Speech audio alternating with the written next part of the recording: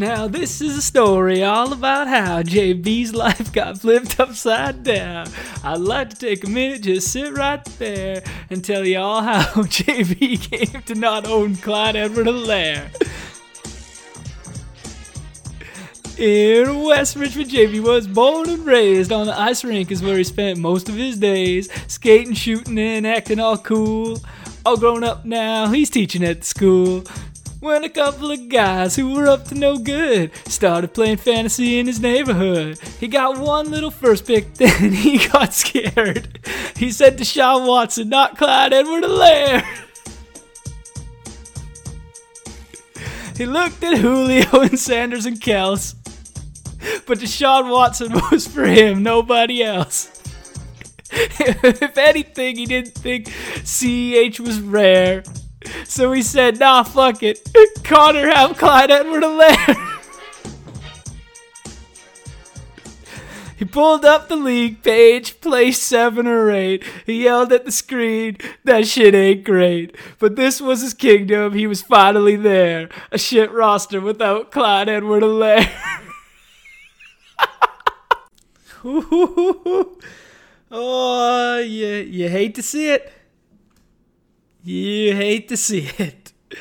Oh, man. The chef's back, firing up the take machine this morning, and he's on one. He's buzzing. We had football back. We had 17,000 people in the stadium, masked up, tomahawk chopping. The fucking irony in a moment of silence for minorities, followed by the tomahawk chop. Oh, baby, football is back. Football is back in a big way.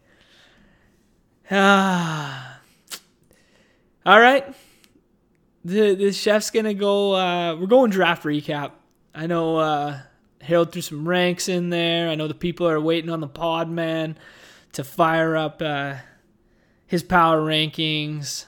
But I want to walk through the draft. I think it's still relevant to do so. Season hasn't started yet. It's just fun to do. So let's just go straight to that first round. Let's just talk about the first round. Because it's like the chef always says. When you have a zone scheme runner moving into the best offense in the NFL with a coach who runs his LaShawn McCoy-esque type running backs into the ground, you got to pass on him. You got to pass on him. You have to. There's no way you can take that guy. There's no way you could take a guy who came from a national championship winning, Joe Brady run, zone scheme, rush attack, who is a great receiver out of the backfield. Then you put him as a first-round draft pick into the best offense arguably the NFL has ever seen. You gotta pass. You gotta pass. I mean, you can't take that guy. This is just, you can't do it. And last night we saw the floor. We literally saw the floor. We saw 6 men in the box. He had 10 runs for 96 yards and a score. He's over 9 yards a carry with a run positive script. And he caught 0 passes. And allow the chef to be the guy to remind everybody that targets are worth more than carries. And we didn't even see him on third down. We didn't see him with dump offs. We didn't see him touch it all in open space. This guy's got a legit chance at 101 for the next 3-4 years. So you hate to see it. You hate to see it, but round 1's best selection was Mr. A guy with a name like Clyde. Like, he just fucks. He literally just fucks. Like, sometimes you just got to throw all the analysis out the window and you got to be like, yo, this guy's name is Clyde and it's hyphenated. Get him on my team. Just big picture, micro or macro perspective shit. So the first round's best pick, Clyde Edward. Close second runner-up was, for me, Chris Godwin at 9. I know Julio was a screaming value. I know Kelsey's a screaming value. I'm not one for the quarterbacks in the first. But Chris Godwin has a chance to be WR1 overall, even though that offense is actually worse than it was last year.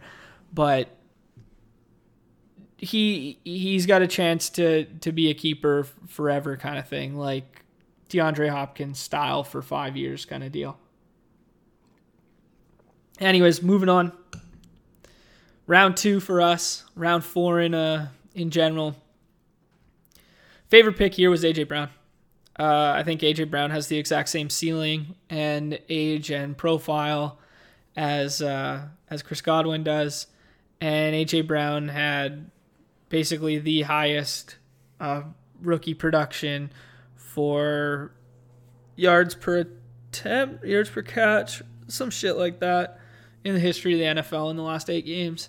So, I mean, he's just got screaming sky-high ceiling. And as the chef has been known to preach, he preaches ceiling, not floor.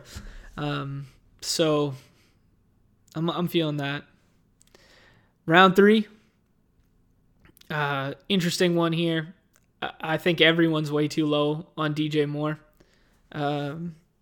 He's got a legit chance to do exactly what Justin Jeffries did in Joe Brady's LSU offense last year, but for Carolina. And I think Teddy Bridgewater, well, clearly based on my drafting of him and such, I think Teddy Bridgewater has a good chance to be a fringe QB1 in that QB 12 to 15 range this year, just based on the system, based on how bad the defense is, based on the tempo with which they're going to play, and all of that points in favor of DJ Moore. I mean, project him for 10-ish carries, 80-ish catches. I mean, he had one of the quietest 1,200-yard seasons last year, and nobody cared about it. Yeah. Next round, round 6 here. I don't really know how to feel about this round, to be honest. I think Mark Andrews has a very good chance at being tight end 1 overall.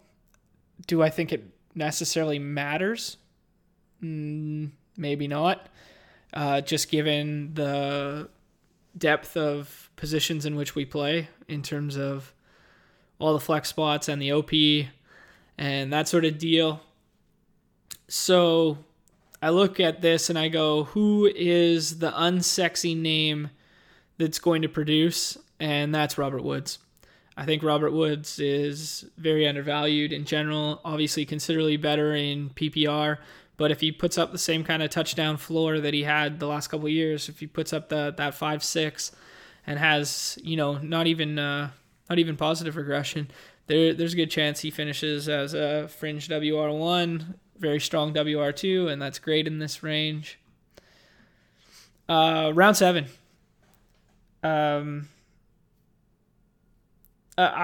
like Will Fuller. I think Will Fuller has a very good chance, and we saw bits and pieces of it last night, so it's kind of unfair to say this, like, oh yeah, sure, you would have said it before last night, but take the chef's word, he would never lie to you, that Will Fuller has a very good chance to move all over the field, be an extremely dynamic route runner, and see that Deshaun Watson dialed in, honed in on WR1, 11 to 15 target floor a week. And I think he's been painted with a broad brush as just a deep threat, and he's much more than that. And if he could stay healthy, I don't think 8, 10, or 8, 101 every week is within shouting distance. So I'm feeling that. I'm absolutely feeling that. I think Keenan Allen seems like a value here, but that offense is going to be really slow and much worse than we're accustomed to seeing. And it's just going to be a whole lot of Eckler and Tyrod, in my opinion. And Hunter Henry being fully healthy and playing in a contract year is going to soak up some of that. But just a name of note in that round. Feeling that. Round 8. J.K. Dobbins could be a league winner. I wholeheartedly believe J.K. Dobbins can win the league. He is in probably the best rushing offense in the NFL. Mark Ingram is, Mark Ingram. And, J.K. Dobbins was, he was my favorite running back coming out this year. Liked him much better than Clyde Edwards before the landing spots and stuff like that. And he was a lot of people's RB1. And when you're in such a run-heavy offense and you can catch passes, I think the ceiling's very high. The floor is very low. But I like the swing at that. Gallup's nice value here. Obviously better in... not really. But, I think the Cowboys with McCarthy and Kellen Moore, they are going to play fast. They're going to play fast, and they're going to put up points. And Sunday night's going to be our first look at that, to have CeeDee Lamb, Gallup, and Cooper all in the field at the same time. Blake Jarwin is way, way, way better than Jason Witten, the ghost, the shell, the dust of Jason Witten was last year. Yes, I'm feeling that. I'm feeling that in that round. Way too early for Burrow, in my opinion. Stafford is a nice value there. I have him as like QB5 overall, and he was actually my target for this round, and just missed. But I'm feeling that. Dobbins upside window. Round 9. It kind of just like a blah round to me. Just a whole bunch of safe and a whole bunch of floor. And I think Tyler Boyd probably is slightly underappreciated. I think Marvin Jones is slightly underappreciated. I've kind of been on the fade Cooks and Lamb train. Christian Kirk's not really my guy. Edelman's fine and safe. Jarvis is fine and safe. And Montgomery's got the ceiling there. So I kind of like Montgomery and Boyd there, just because those are two guys that you're getting 5 or 6 rounds after what their ADP was 4 months ago and what their ADP was last year, and they both have big pop potential, but they're just suppressed because of new system, new quarterback, whatever, and the Chicago guy is just suppressed because of the injury that originally thought would be keeping him out till about week 4, but now he looks like he's on track to play this week.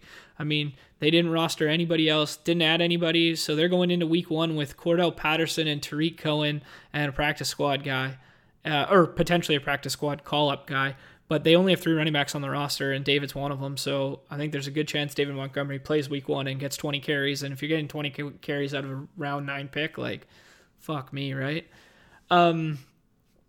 Round 10, I like Antonio Gibson a lot more in PPR formats.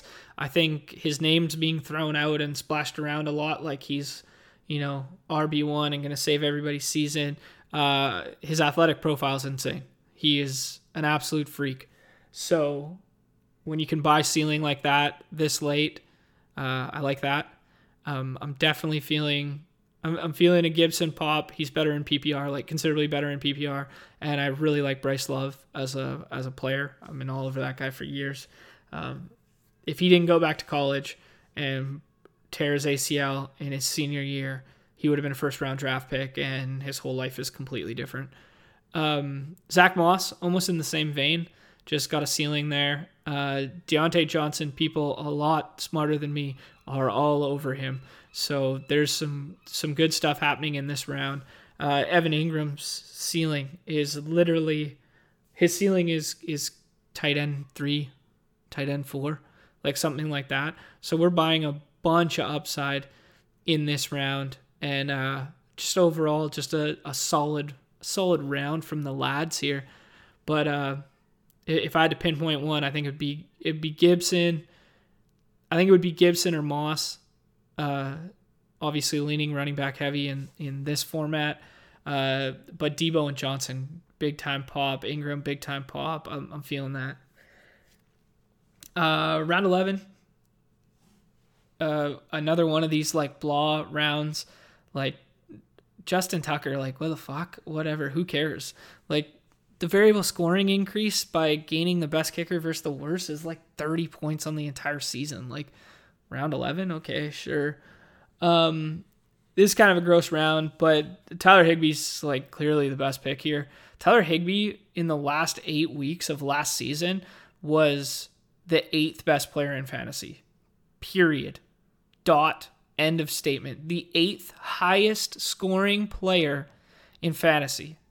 And they're shopping Everett, and they're going to play from a base 11 personnel this year, so one less tight end on the field. They're going to have 3 wide receivers out there with him. He's going to have all the shit underneath, guys stretching field, Cooper Kupp running outside. I mean, this guy, Tyler Higbee, is like the best tight end nobody's talking about. Yeah, kind of theft in my opinion. Going much higher in other leagues. Round 12. I really like James White here. James White and Sony Michel, you can both make a case for, especially with Damon Harris being out. Sony Michel, I mean, fucking keeper alert. Like last year, 2 years ago, we're thinking of this guy as like a guaranteed floor of like 220 touches and 10 scores kind of potential. Even if he just plays first and second down, even if his usage is the exact same as CEH was last night, and he doesn't play the passing sets, and White's out for that, and he's out for the 2 minutes and stuff like that. If he has 20 carries a week, getting him in round 12 is insane. Yeah, big feels to that one. So nice pick by JB there. Moving on, round 13 here. Round 13. I kind of like Goff. I mean, we saw a lot of guys taking their QB2 in this range, and we had Goff, Mayfield, Bridgewater, Tannehill, and Rivers all go in this same round, and it's kind of like take your pick. Goff and Mayfield, definitely fun.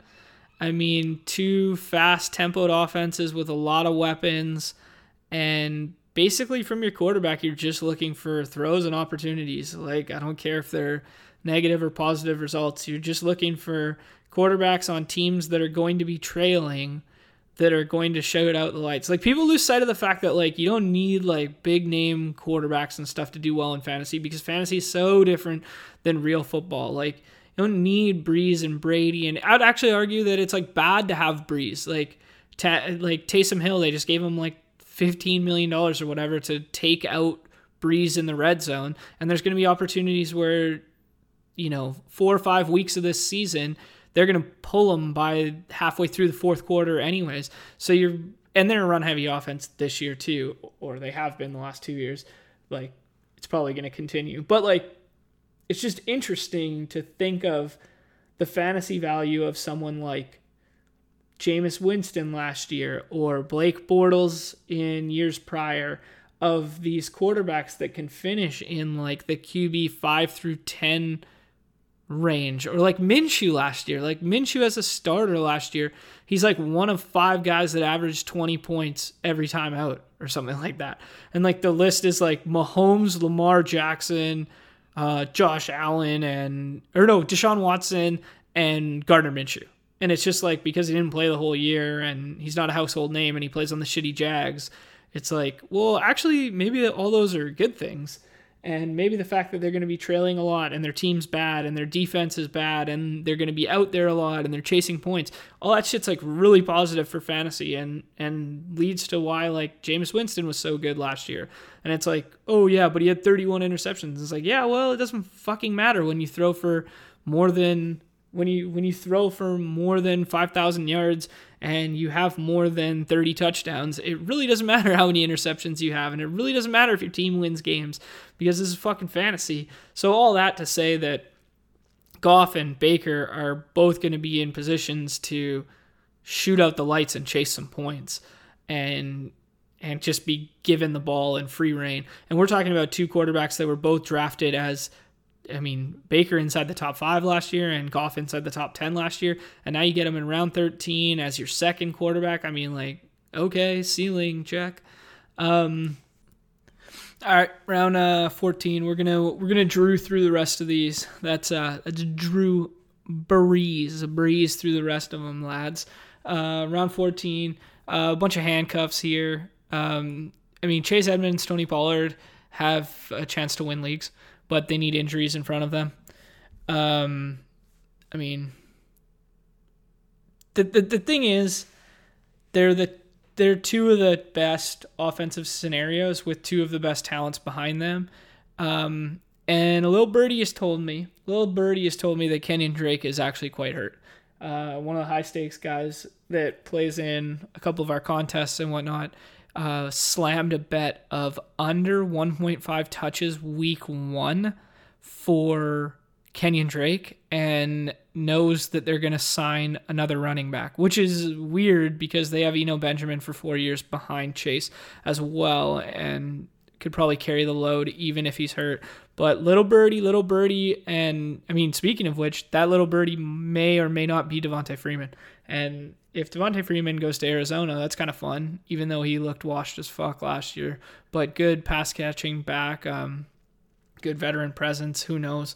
Maybe he comes in week 1 and takes 6 to 8 touches away. This late in the draft, it's all about upside, and for me, it's always all about upside. But just saying here, Pollard's a league winner. Edmonds a league winner if given opportunity. Freeman, if he ends up in Chicago or Arizona, is kind of fun, but not a league winner in my opinion. But still kind of fun. But Jalen Reagor, this guy was going. He's my favorite pick in this round because this guy was going in the 8th and 9th round about 3 months ago, and then they have nobody that catches balls for Philadelphia. They literally have Ertz, and Ertz, and Miles Sanders sometimes. Like they literally have no one. So I like Jalen a lot here. Whatever. He's young, he's talented, he's fast, he's good, he's their only option. So maybe he pops. Round 15, Hayden Hurst. Hayden Hurst is really fucking good. He's really athletic. We've never seen it before. Former first round pick, drafted before Lamar Jackson was, by the same team. So give you a little impression of what they thought of him. And now he goes and he fills that Austin Hooper role. And Austin Hooper is, 800 yards, 75 catches, 800 yards, and 6 touchdowns like fucking clockwork. And that's while missing, 3 games or missing 2 games in these windows of time. So big upside for Hayden Hurst. Could easily finish as a, top 8 tight end. And in the 15th round, if you aren't streaming tight end and you just wind up getting Hayden Hurst and he just sits in there all year. The same can be said for Chris Herndon, but I like Hurst more. But I like that. And Preston Williams was really fucking good. 4 or 5 straight games of 5 and 60 last year, which for a rookie wide receiver, pretty good. And team's going to be trailing, playing fast, and Fitzmagic loves to slang it. So for all the same reasons to love Devontae Parker is all the same reasons to love Preston Williams. So that's got some potential there. Round 16, just a bunch of defenses and IR stashes and stuff like that. Mike Williams, kind of a fun stash. He'd be much more enjoyable of a stash if Rivers was still there. Damon Harris was going as early as the 7th round in some high-stakes drafts, and now he's just a pure IR stash in the 16th round. Why not? A little bit unfortunate for the Ozigbo and the Armstead owners, because they were both onto something. They were both like, yeah, here, we're going to look sharp here. We're going to lock up that Jacksonville backfield in the 16th round.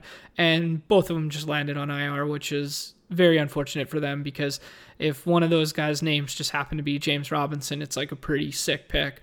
So just bad luck there. LOL variants, as the kids say.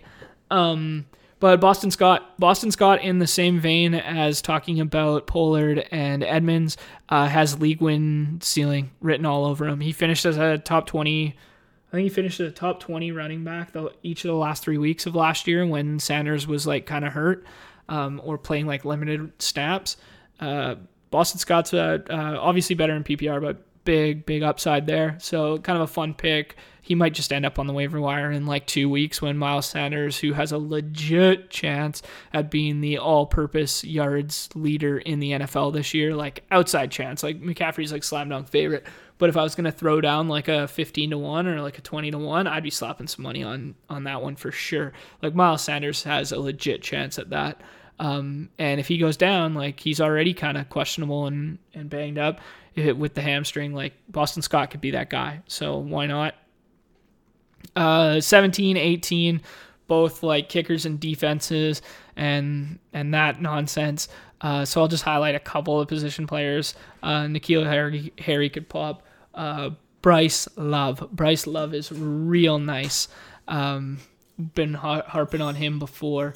So, I mean, if he locks up that backfield, like he could be a ride or die 20 carries a week starter the rest of the year.